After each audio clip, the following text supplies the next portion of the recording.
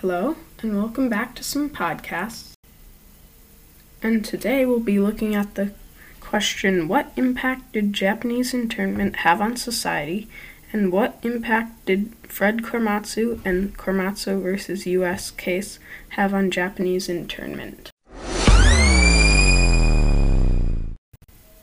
The Japanese immigrated across the Pacific Ocean in the 1860s, arriving first in Hawaii, where they worked hard in the sugarcane fields, while others immigrated to the West Coast, where they worked as fishermen and farmers.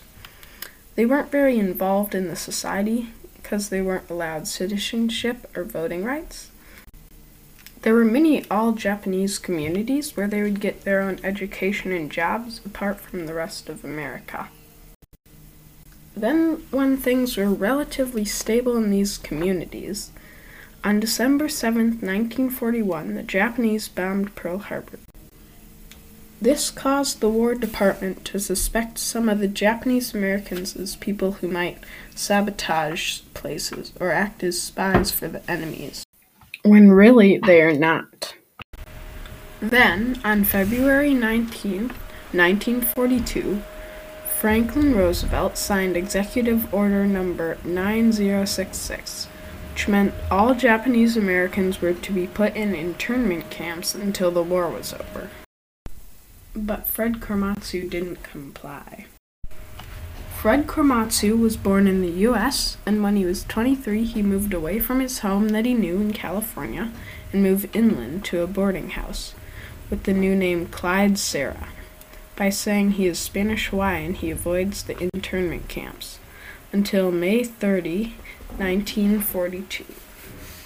When he is taking a walk, policemen come up to him and start asking questions. And he gives them the name Clyde Serra, hoping they would believe it, which they don't, and he is soon arrested.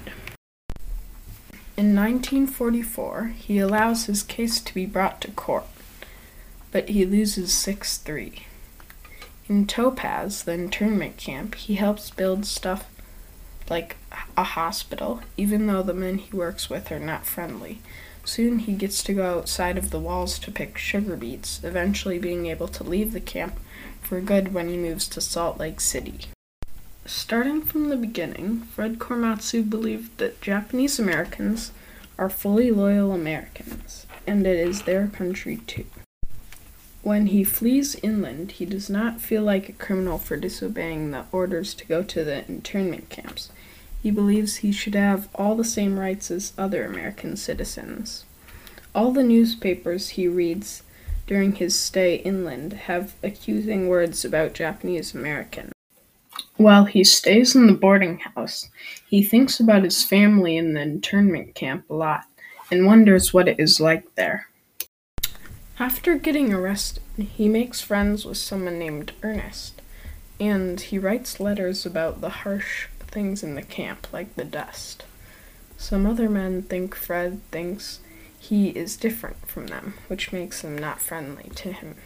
He tries to stay positive during his time there, and he also stays positive on his court case, that someday he would be proven right.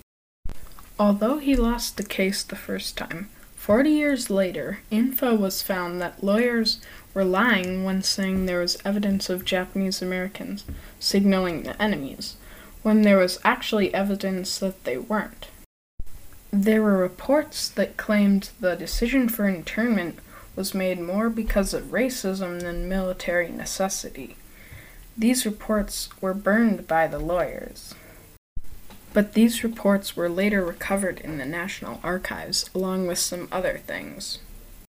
Finally, in 1988, the government apologized, calling it a mistake and a misjustice, providing $20,000 as a compensation.